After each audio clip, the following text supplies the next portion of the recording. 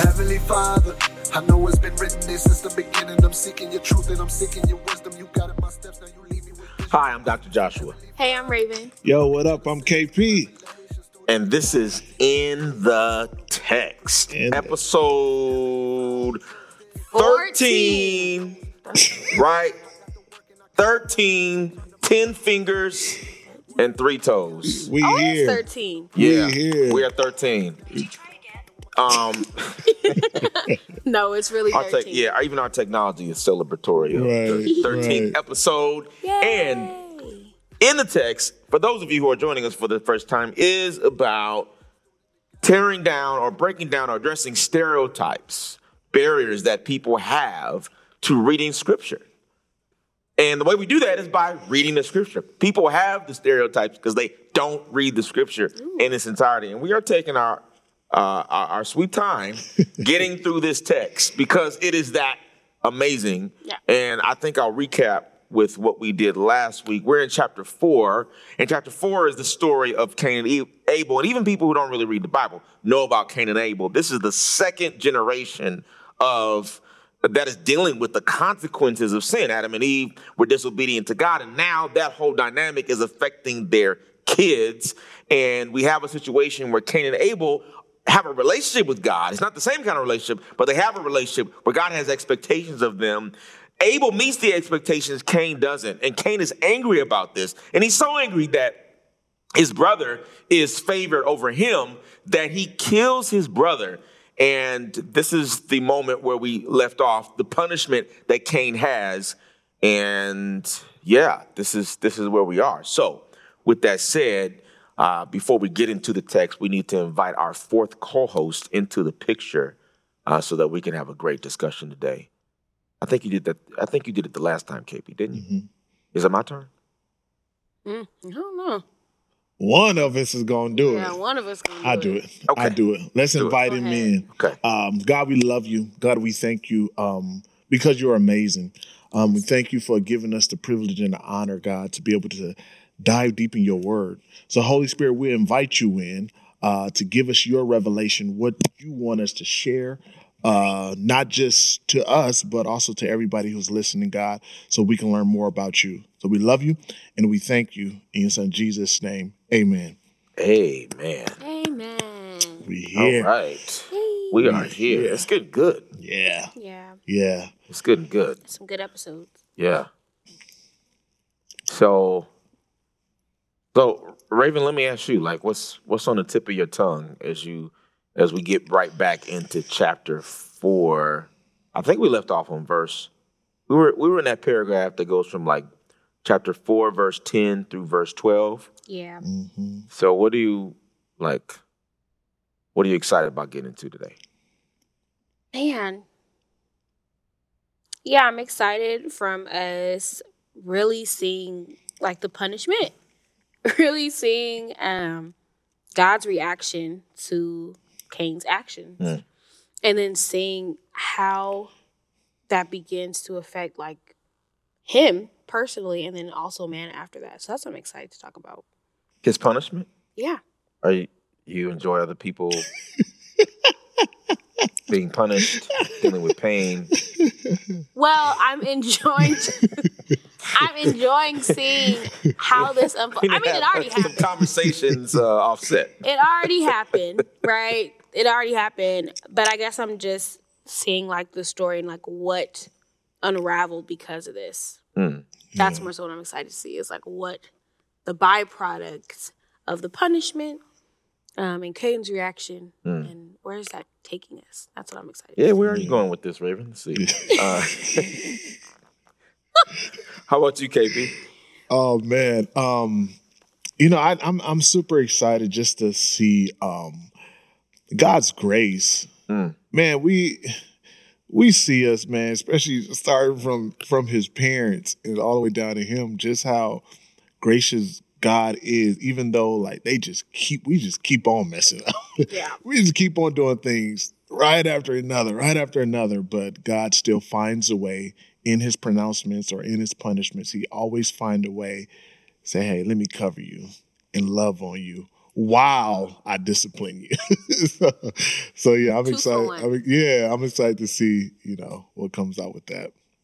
I like that you say that because I think, speaking of stereotypes, I think the things that people associate with the Old Testament in general, but even in those early parts, they just see God as just mean. Yeah. And you cross me, this is what I'm going to do to you. But I Right. think as we actually read the story, we actually see how merciful God is. I know we reflected last time on when God questions Cain, and he does it twice in this chapter. First, he sees Cain angry, and he's like, okay, why are you angry? Right. Like God is already seeing that he has he's on a path to murder. Right. And he's dealing with that anger right there, right? And so he gives Cain an opportunity to process this, kind of deal with the root of it. But Cain takes it to another level, right? And then he goes and kills his brother. And then God asks him another question, a question he already knows the answer to. But I think he's giving Cain an opportunity to come clean, like we talked about. Yep. He doesn't. He just says, I'm not my brother's keeper, And so God just has to, levy the punishment on him. But I see God like, God is proactive in trying to prevent Cain from going down this path. Right. Yeah. Man, he's such a, what is that song? Good Father? It's a Yes. Good Father. I like that you said that he was proactive, because I think another stereotype too is that God was distant from these characters of the Bible. Like their lives were just unraveling, and he was just like where is God?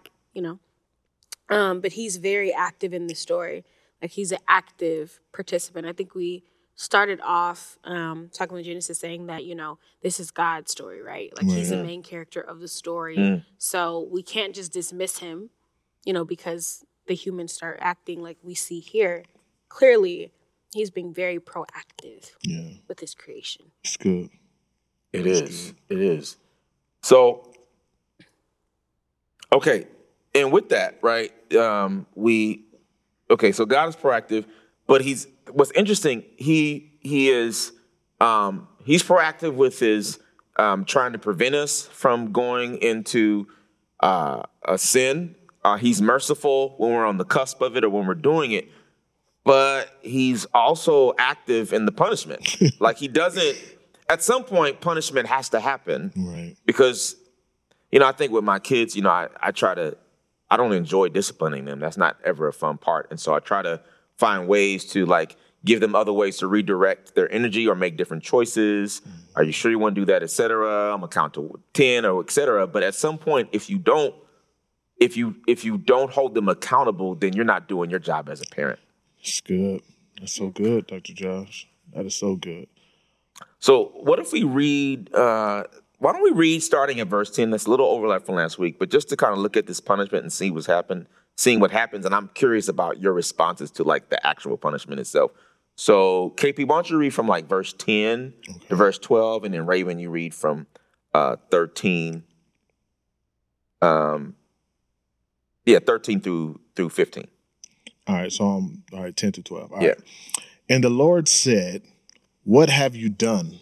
The voice of your brother's blood is crying to me from the ground. And now you are cursed from the ground, which has opened his mouth to receive your brother's blood from your hand.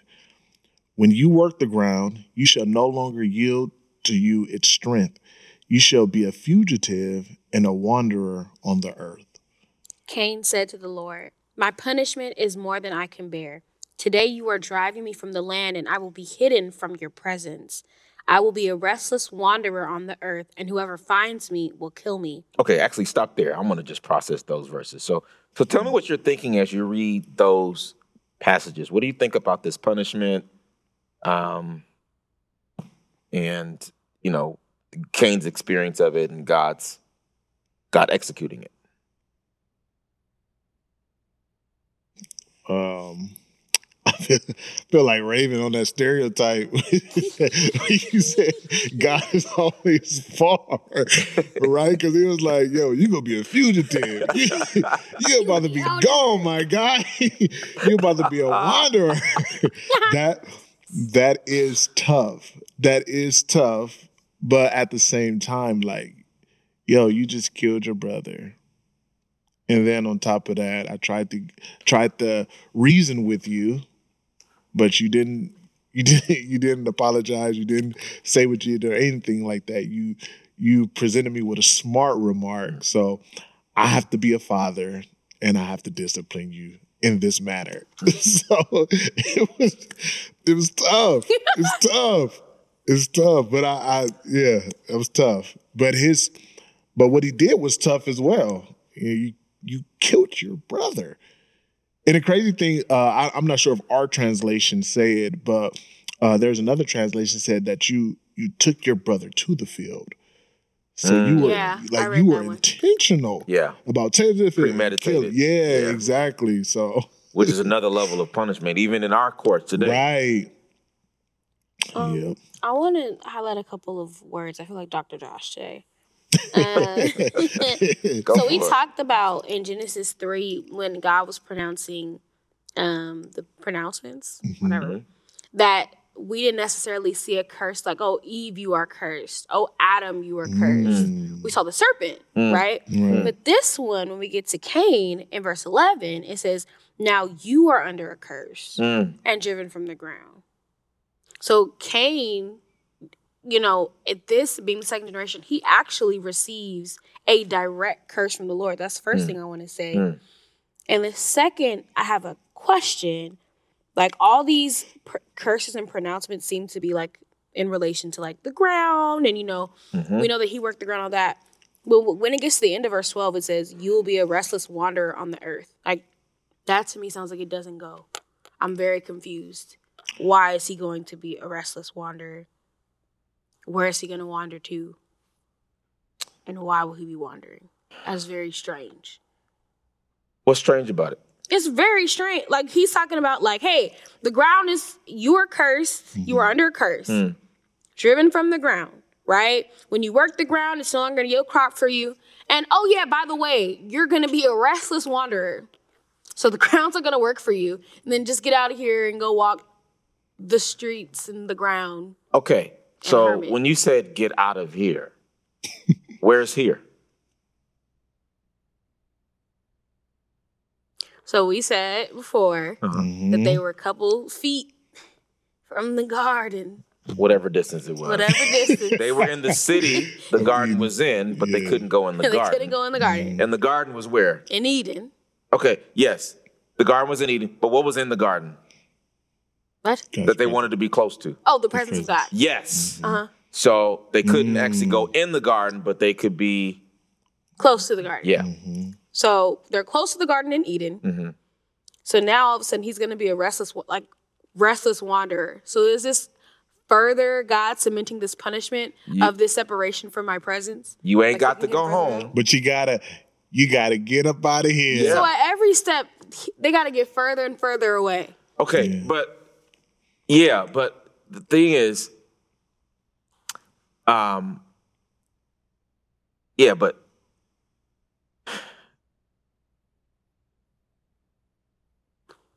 did God, even when it says in verse 11, it doesn't even say God says, I curse you. It says you are, so now you are cursed from the earth. Ground, yeah. I have a different version. Okay, what does your version say? It says you are under a curse and driven from the ground. Okay, I mean, that's interesting. I think it still seems to be related to, and that's interesting. So the way yours says it, whatever it is, the curse is related to the ground in some kind of way. It's related to his strength. Yeah. So this very thing that he took pride in, that he felt should have been acknowledged over Abel, he no longer has that strength. So in my view, it's related to that. This thing he took strength in. Yeah. And so like the ground will no longer give its strength to him. So he was really good at this. Right. Because we know it's hard to till the ground. Yes. From Genesis 3. And he could do it well. And that ability he no longer has. And so he's now ostracized from even as close. It seems like he's ostracized from Eden. For sure.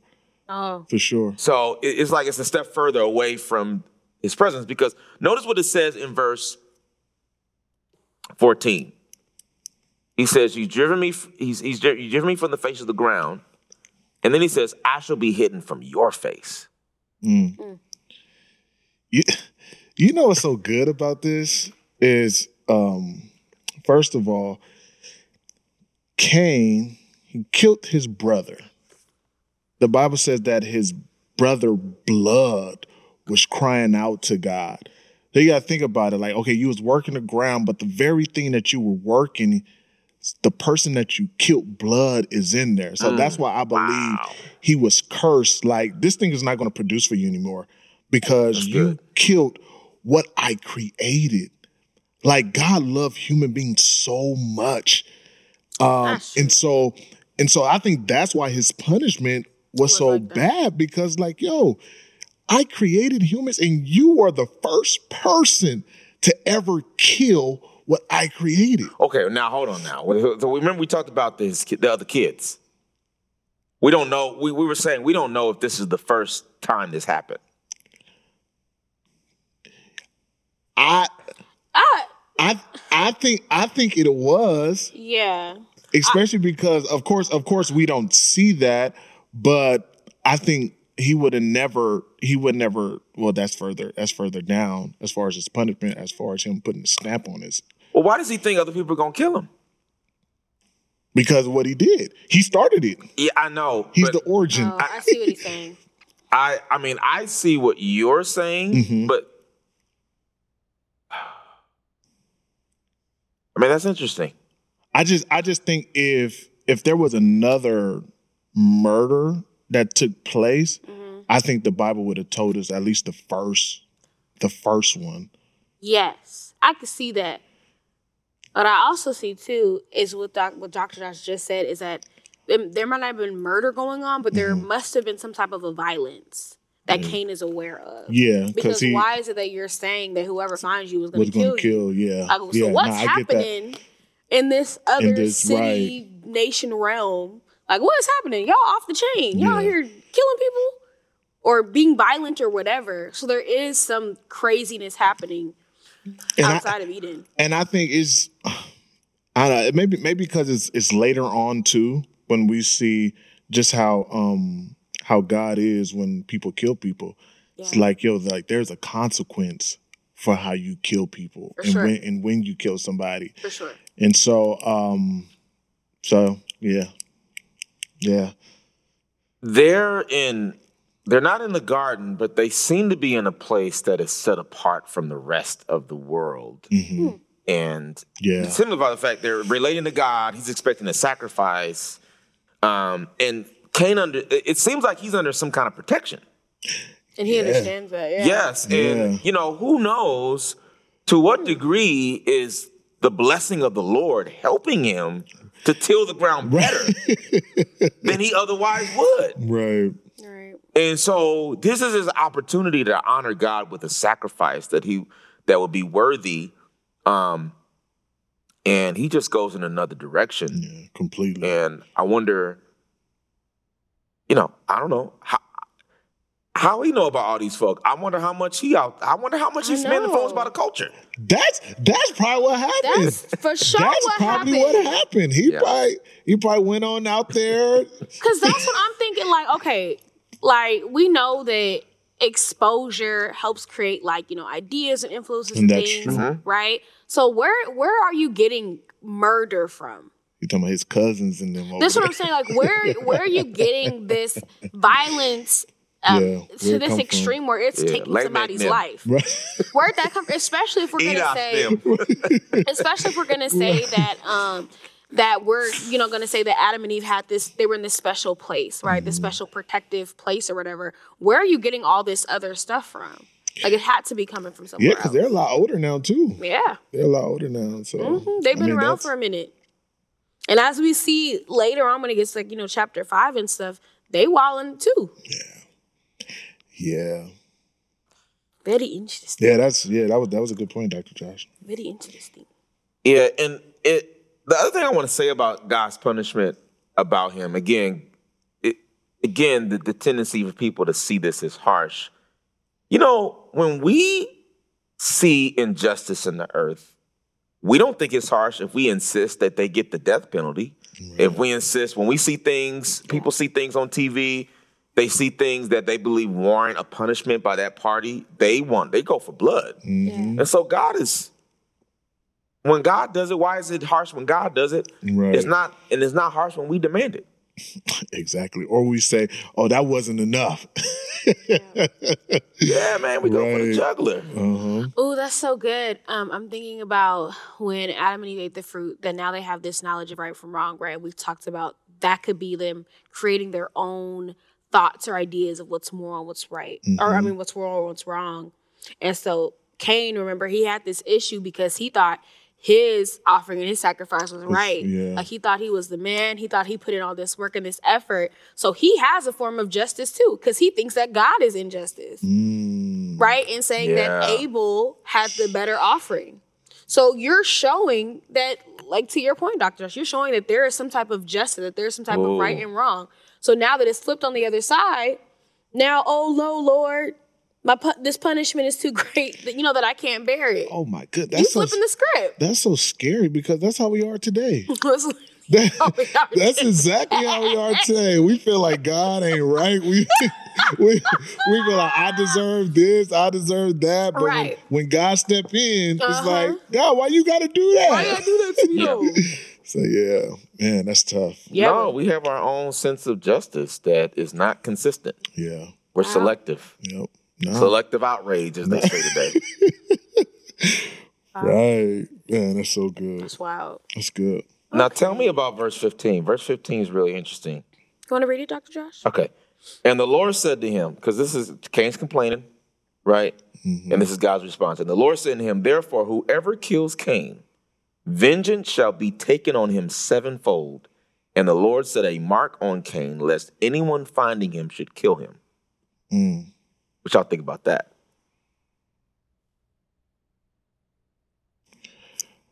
Oh man. I think that was God trying to put a grip on this sin thing, because we know that God clearly, he do not like sin, and he do not want sin running rapid in something that he created. And so he's like, hey, if anybody tried to, I got him, because I want to stop all this madness. I don't want this to become a cycle. Wow. So I'm going to put an end to this. And it was him protecting him too. Wow. That's a perspective. And I believe that, well, I think you can correct me if I'm wrong. There's a scripture that says, there is no sin if there is no law?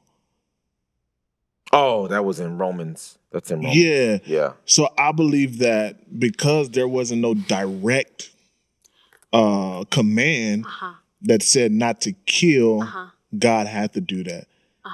Yeah, because there was nothing there. That's my question. I know you want our perspective, but I have that question. And I think I kind of hinted at it. I didn't ask it right. But that was my question, is like, we don't have the law yet, but we know killing is wrong. Right. Right? He knows that because he has this experience with the fruit. He knows that. But my question is like, well, to what degree is he held to? Because again, there is no written law at this point.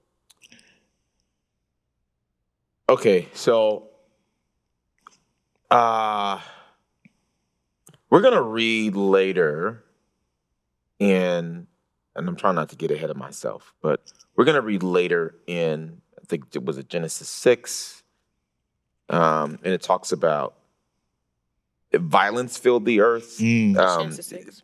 Yeah, there's a reading of that says that's actually, like the commentator in the Bible I'm reading sees that as that's actually referencing lawlessness.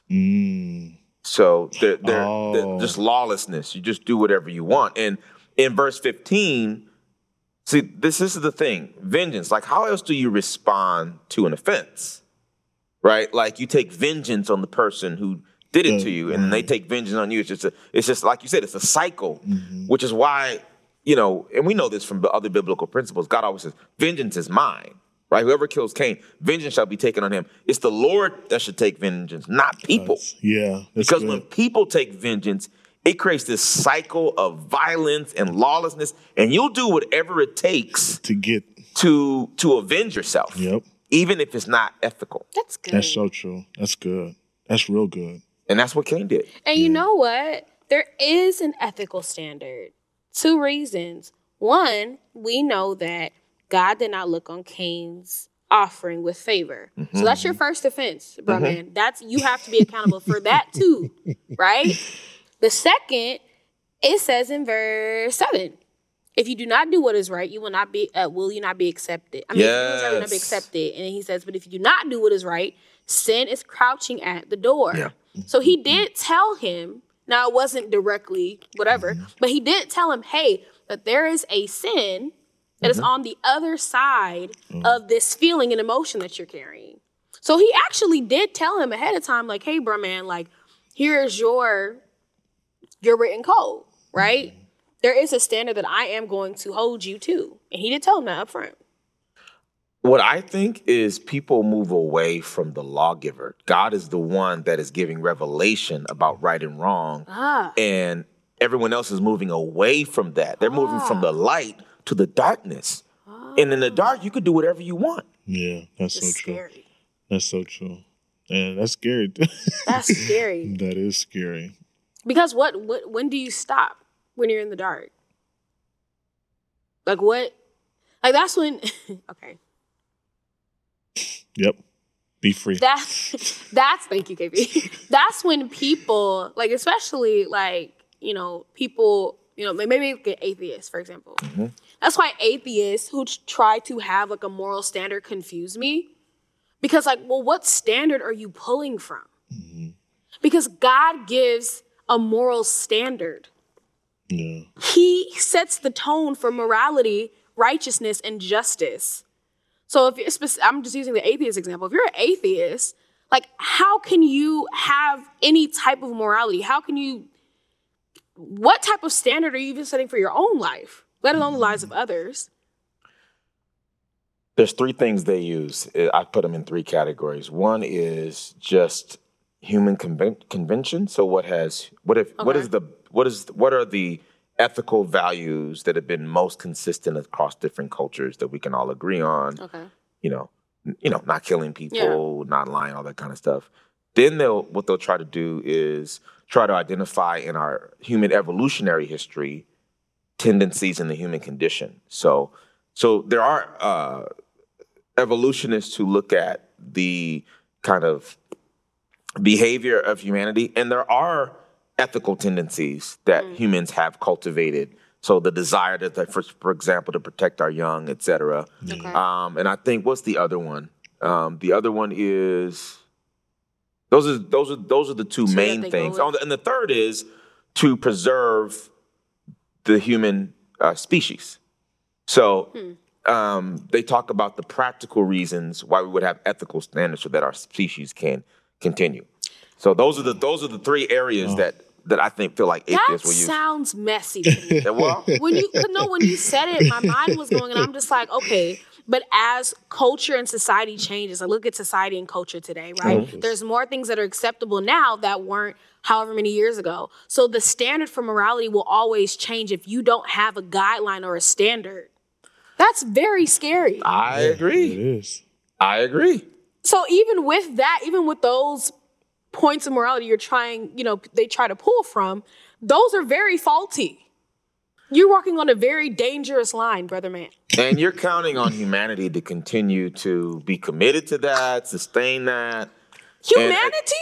That's what you want to count on? A moral, and we talked about this before, a moral standard should be 3 things. 1, it should be transcendent, so that it goes beyond anyone's particular preference or pet cause. Right? 2, it should be comprehensive. It needs to cover every aspect of society. And 3, it needs to be sustainable across multiple generations. Right. That's good.